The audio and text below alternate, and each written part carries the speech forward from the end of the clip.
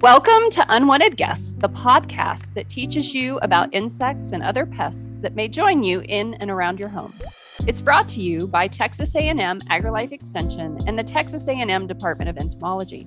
We're your hosts, Wizzy Brown, Robert Puckett, Molly Keck, and Janet Hurley. This episode of Unwanted Guests, we are going to talk about probably something that most people wouldn't think about when they're dealing with structural pests, but we are going to be talking about honeybees. The first question is pretty obvious to all of us, I think. Are honeybees native to Texas and the United States? I'm just going to throw that one out there because this is something that the general public often is mistaken on. They are not. They are native to Africa, parts of Europe, and the Middle East, but not to the Americas, South, Central, or North America. And they were brought over, I think they think that the first bees that were brought over were in the 1600s. And then you keep them in a box, right? And so these people in the 1600s were keeping them in a box and they spread from those boxes and kind of became naturalized. So I guess you could argue, well, if they've been there that long, that many hundreds of years, then are they native now? And they've definitely adapted to environments and temperatures and things throughout the country. But no, they're not native to the United States. Do you know why they brought them over? Was it for honey or wax or pollination or all of the above? I'm going to guess it was probably for honey, for sweet stuff. Because who doesn't want honey? Yeah. That's my favorite thing when beekeepers bring me honey out of their hive. That's amazing because it's fresh and it's great. It's not sugar water. It's real Exactly. honey.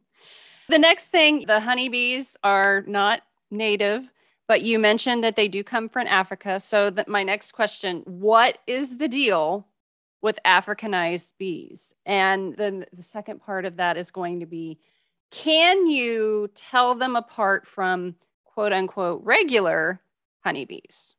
So the story of Africanized bees is that in Brazil in the 50s, Brazil was not competing very well with the rest of the world for honey production because most European honeybees are used to temperate conditions. And Brazil, of course, is much more tropical. So the bees weren't doing very good. So they went on the search for a better bee for their area. And there was a ecologist, biologist. I don't know that he was necessarily an entomologist by trade, but he was a scientist. And his name was Dr. Kerr, Warwick Kerr. And he went to Africa and he took a number of queens, and I can't remember exactly how many that was, from parts of Africa. He got detained. So the story is that I've heard in customs, and only 35 or so made it to Brazil. And he put them in hives, and it was a breeding project. He was trying to make a hybridized Africanized bee that would be better at honey production and better for their environment. He had them trapped inside of these hives so they couldn't get out. The queens couldn't. And he had a worker that went out and accidentally released 25 of them or 26 or something like that. And those got out. They bred with the bees that were kind of feral. Wait, he let out 25 of the 35 queens that were brought over. Yeah. Woo, I bet he got accidentally. He removed the cage and they flew off. Because that's one thing about Africanized bees is they're like tramps. They move around. So there goes the story of how Africanized bees started to spread. And no, you cannot really tell them apart from other races or breeds of bees, types or subspecies of bees. They're honeybees still. So they produce a great amount of honey. They're very well adapted to, especially to our Texas environments. They're a very productive bee. A lot of beekeepers keep them and have them. We just call them hot bees so that it sounds better than saying Africanized bees. But yeah, they are what all feral bees are likely in the state of Texas. We don't test for them any longer, do any genetic testing because you're going to come up with that Africanized gene no matter what. For Joe homeowner that may be listening, if he comes across bees that are in a, hollow tree or something like that, they should make the assumption that those are Africanized bees. Yes, okay. They should. Fantastic. And what does being Africanized mean? If you are that Joe homeowner that comes across those bees, should you panic right then and there because you're walking by a tree that has bees in it? Or are there certain instances? Do they sting more? Does it hurt more? Do they kill more? Yada, yada, yada. The venom is the same. It's just that they're larger colonies. So there's more bees that could come out and sting you. And they're just meaner. They just get agitated and irritated quicker. And so they're more likely and more prone to sting, to find things that they think are a threat to their house. So if you think about any social insect, they're at their most aggressive and they're going to defend themselves when they think that their home is threatened.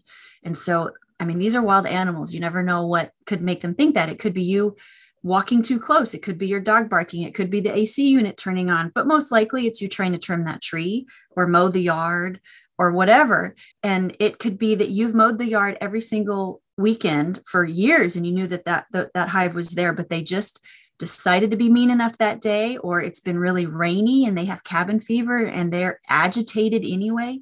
So you just can't predict what their behavior is. People say, I don't want to kill the bees because I hear that they're threatened, which isn't necessarily the case. But I mean, they're going to kill you if you don't get rid of them first. And so what life is more important to you? I think human life is always more important than an insect's life. So, there's certain times of year, I think we're kind of in it now or soon to be, where European honeybees are moving around, right? And people see them in their neighborhoods as they're sort of bivouacking for a short period of time, looking for new queens, looking for a new place to build their hive. Is that the same with the Africanized bees? Are their flight phenology kind of the same? And making swarms, leaving the nest. Yeah. So what's the difference between a hive and a swarm? And everyone gets that confused. They say, well, there's a swarm of bees in my tree.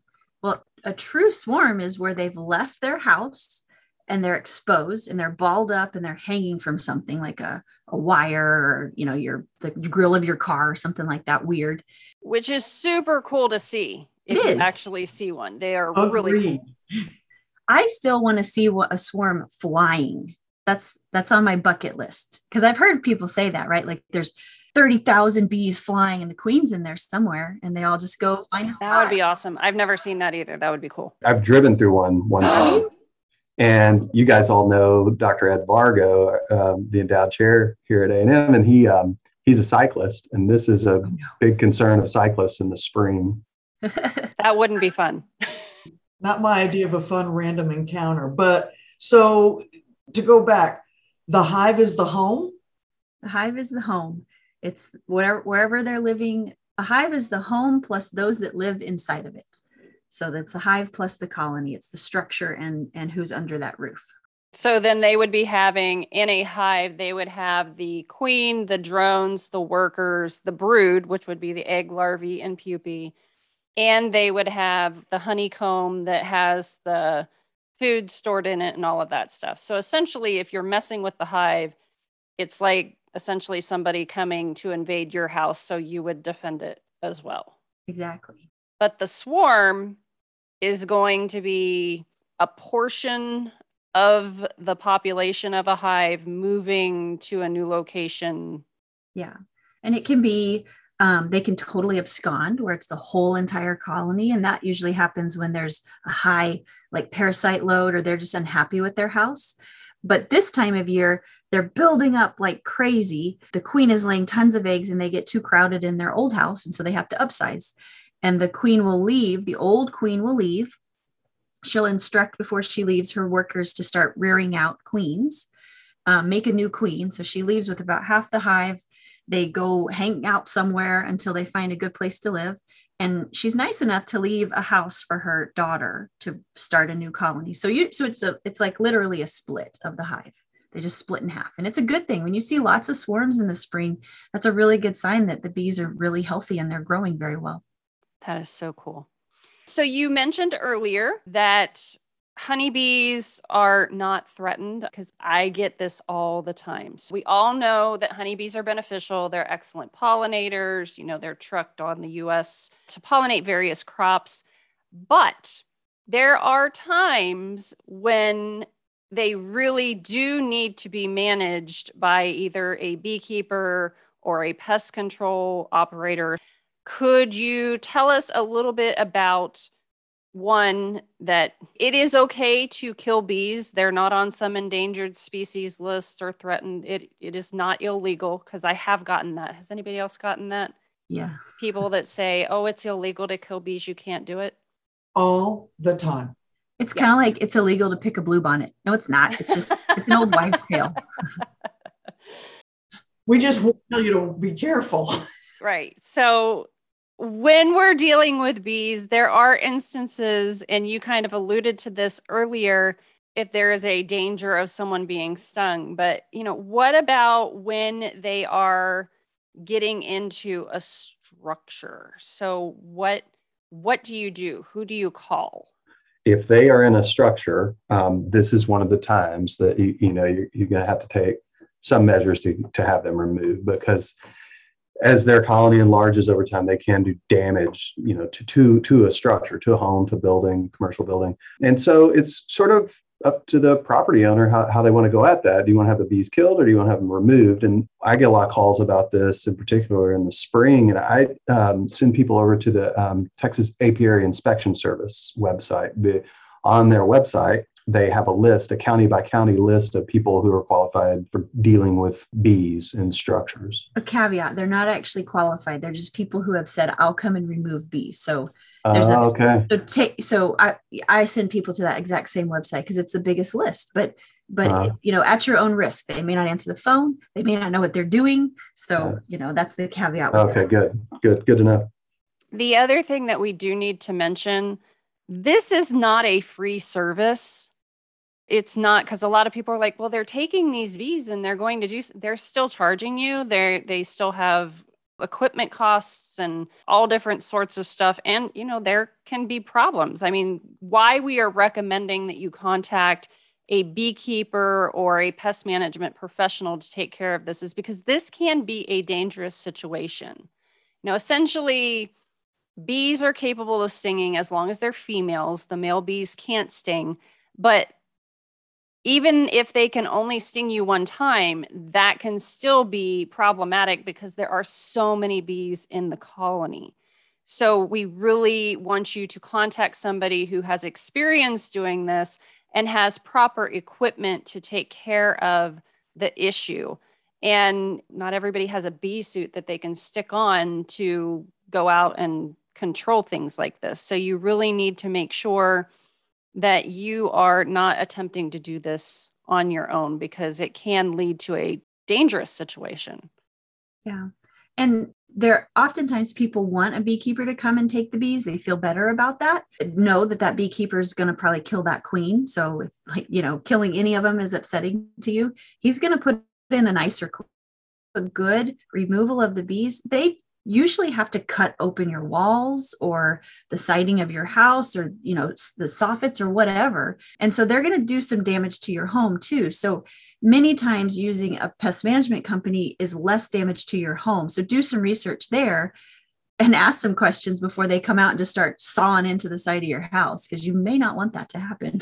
Correct me if I'm wrong, Molly, but a lot of times if you've got like a mature colony of bees, let's imagine they're in like a wall void in a house. I've been told that because of the materials that, if you remove those bees, if you just remove the bees by killing them or removing them live, you're leaving behind all of the residue of their activity. And that's attractive to bees in the future. Yes. Is that the case? It kind of leaves that pheromone. Uh-huh. But then even if the bees don't go back there, there's all that honey and comb, and you get hive beetles and wax moths and mice and a whole. So if you can't, it is best if you can open it up and clean it out. It's just not always what the homeowner necessarily wants to happen. That's what I've been told before. That's good to know.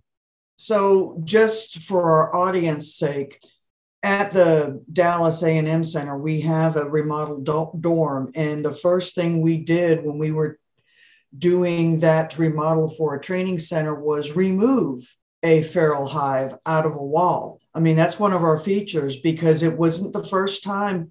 I think it was the third hive that had come back in. And now that we've got plexiglass, at least if I see something coming in the wall, I can do something. But yeah. And FYI, listeners, if you find the bees in your water valve box, The time to actually remove that is probably about 10:30 at night when it's dark. And if you don't have your bee suit at home, you do wear your jeans, your long gloves, your hat, because I did have that happen. And it was right by where you turn on the water spigot. But I went out at 10:30 at night, flipped over the water valve box. You could see the comb, but because I disturbed them and it was an easy thing for me to do, yes, I was able to remove that small little hive.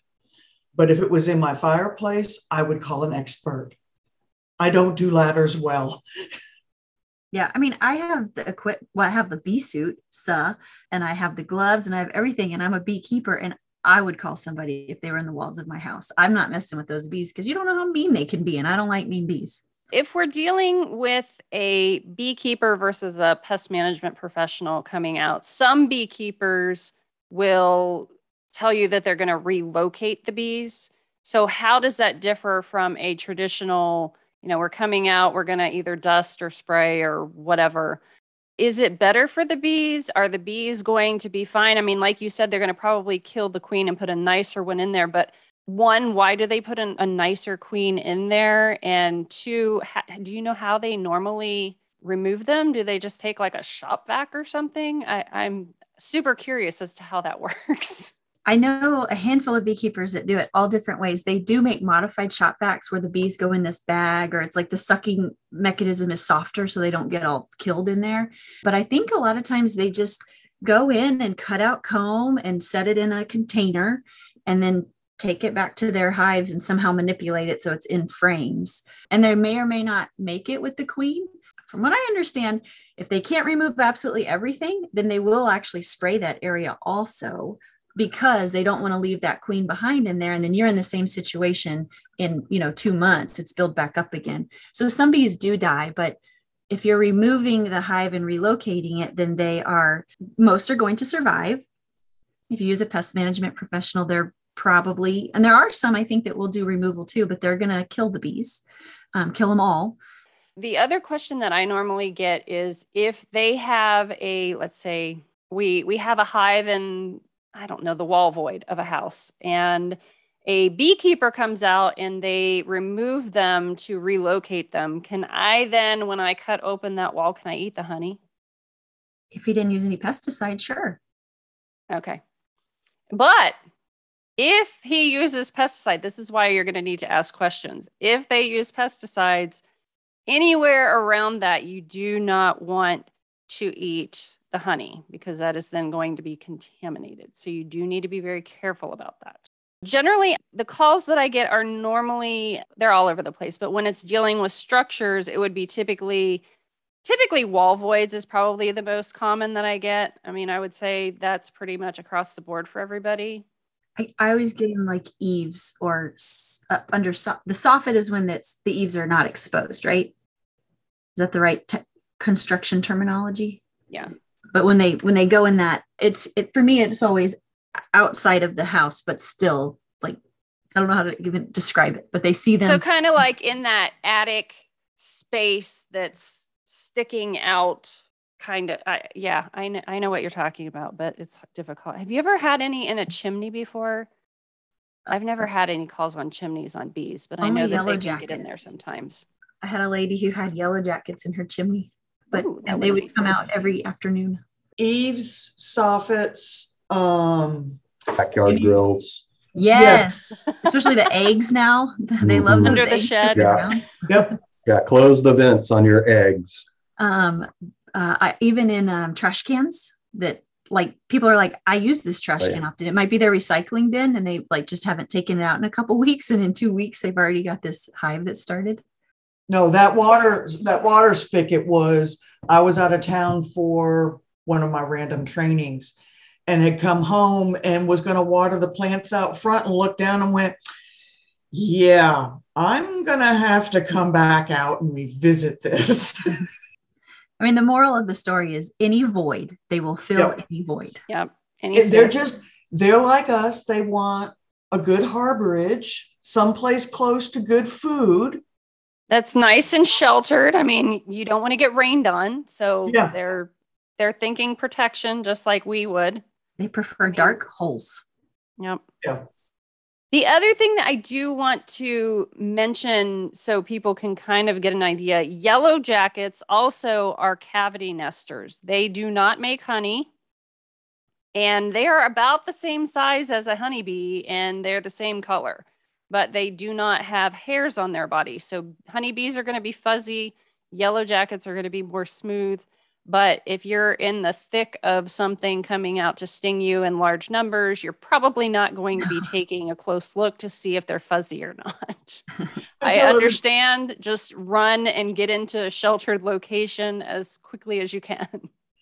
So here's something, because again, I love my home life. I had neighbors that had yellow jackets nesting in their soffit, and thankfully, the son realized when mom was out working, she was out working in the yard.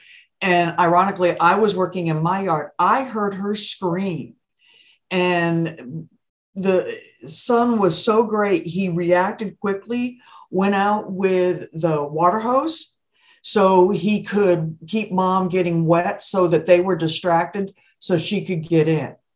I mean, if that's something that's happening in your yard, I mean, some of us are out there working and not thinking, and we stumble across stuff, especially at this time of year, because we're all cleaning up after the winter, maybe redoing stuff. So just be forewarned to look at your upper edges when you're out working in your yard. I mean, every year people die from bees. They can't, the human body can only sustain so much venom, whether you have an allergy or not. And if you can't get away fast enough, they're wild animals. They don't care if you live or die. They're trying to protect their home. So you have to be really, really careful. I would never just leave a hive in a tree just because I don't want to hurt the bees, because they could definitely hurt you. Right. And that's something that is very important. I mean, it really comes down to, do you want to put yourself in that possible danger, or do you want to leave the bees because you're concerned about what might happen to them? And, I always want to side on the air or on side with caution, because you never know. I mean, you mentioned earlier, anything could set them off, and it could happen at any time. So you do need to be very careful about that. I have a funny story about them just being cranky for no reason, seemingly. I have a hive, and it was like rainy weather for a few days. And Casey, my husband, decided to go mow. And it was the worst time to do it because they're locked up in their hive and they're just ticked off. They're just like us when we have cabin fever for a while. They're irritable. And I went to go pick the kids up from school, and I was driving back, and the mower was just sitting there in front of the hive. And I was like, oh my gosh, in my mind, it was like literally 2 seconds to get in the driveway and out. But in that 2-second time, I'm like, he's going to be dead. He's in the hallway. I just know it. And I'm telling the girls, whoever can get out of the unbuckle, who can get out of the car fast enough, go check on your father. And she was a preteen at the time, was like, I have so much to do. She didn't even care. And he was fine, but he got caught and he couldn't get, it was like a zero turn. So he was freaking out because the bees were stinging him. And he thought maybe he'd like gotten into nettle or something. So it took him a while to figure it out. And then he realized what it was, but then he was panicking. So he couldn't figure out how to stop it and jump out. And then he had to run away, and he survived, thank goodness. But I was like, what were you thinking? Like you were right in front of an existing hive that you know the entrances to, and you're mowing your mower there. It's worrisome. It comes down to what I tell my kid all the time. Be cognizant of your surroundings. It's just a really hard concept to get across sometimes. And that was a hive that I requeen. I put a queen in that I know the genetics for. I choose gentle queens and purchase them. But even the nicest and the gentlest can be mean on some days. So don't ever trust them. Even that really nice person, that nice, sweet person that they get cranky and angry on occasion. So same thing with bees. You just got to go with the flow with them and be aware. Now, we say all this. I wouldn't panic if you find them at your trash can or foraging on your flowers, right? Because they don't have a house to protect. So it's when they're associated with their home that you need to consider them very dangerous. But on your flying around in the landscape, not associated with a home or not associated with their home, then you can live and let live. Okay, so that lead me to a question that just popped into my brain that I get all the time. What should I do if they are at my hummingbird feeder? Oh, yeah. Yeah, I get that a lot too. The hummingbirds are smart enough. I mean, they're starving. They're going after food. So let them get some food. Once they get enough, it'll be fine. Your hummingbirds will come back, and the hummingbirds are smart enough not to go in there, but also they're not aggressive there either. They're looking for food, and their mind is on pick up this food and fly back, not sting the hummingbirds or sting you. And if you don't like them there, then dump out the water or the sugar water, because the hummingbird's still not going to eat no matter what if the bees are there. So if you don't like the bees, dump out the sugar water, wait till they go find food somewhere else. I think the last question that I'm going to ask is, how would someone keep bees from getting into their house? What is the best things that they can do to avoid having bees move into various areas of their home? Seal it up, seal it up, seal it up. Yeah. So essentially we're talking exclusion, right? Exclusion. I mean, it's the hardest thing for most folks to understand, but it's probably, if you take every episode that we talk about, if we're talking about protecting your home, it's the one thing you have control over. If you see your mortar cracking, I mean, yeah, we know it's your foundation, but you can still get a little concrete patch and plug some of that up so that the bees don't find that the greatest place to live. I mean, if your soffits aren't in good condition, fix those. I mean, it's little things, but I'm gonna bet that all four of us will tell you we all do it at our houses. It's prevention, right? Because while we're all insect lovers, there's a threshold. I see something out in nature, great, but no, I have no desire, not just for the bees, but I was out working this weekend, and the Palestes, which are more of the hornets and the wasps, were out foraging. So were the yellow jackets. So again, yeah, I want them on the plants, but I just don't want them in the house or on the back porch. Thank you so much for listening to this episode of Unwanted Guests. We hope that you learned a little bit more about honeybees.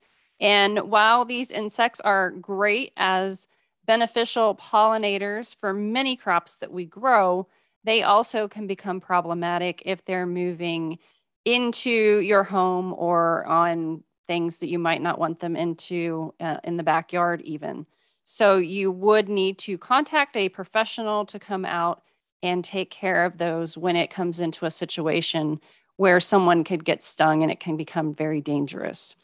For more information, you can go to extensionentomology.tamu.edu. We'll catch you next time. Thanks so much for listening.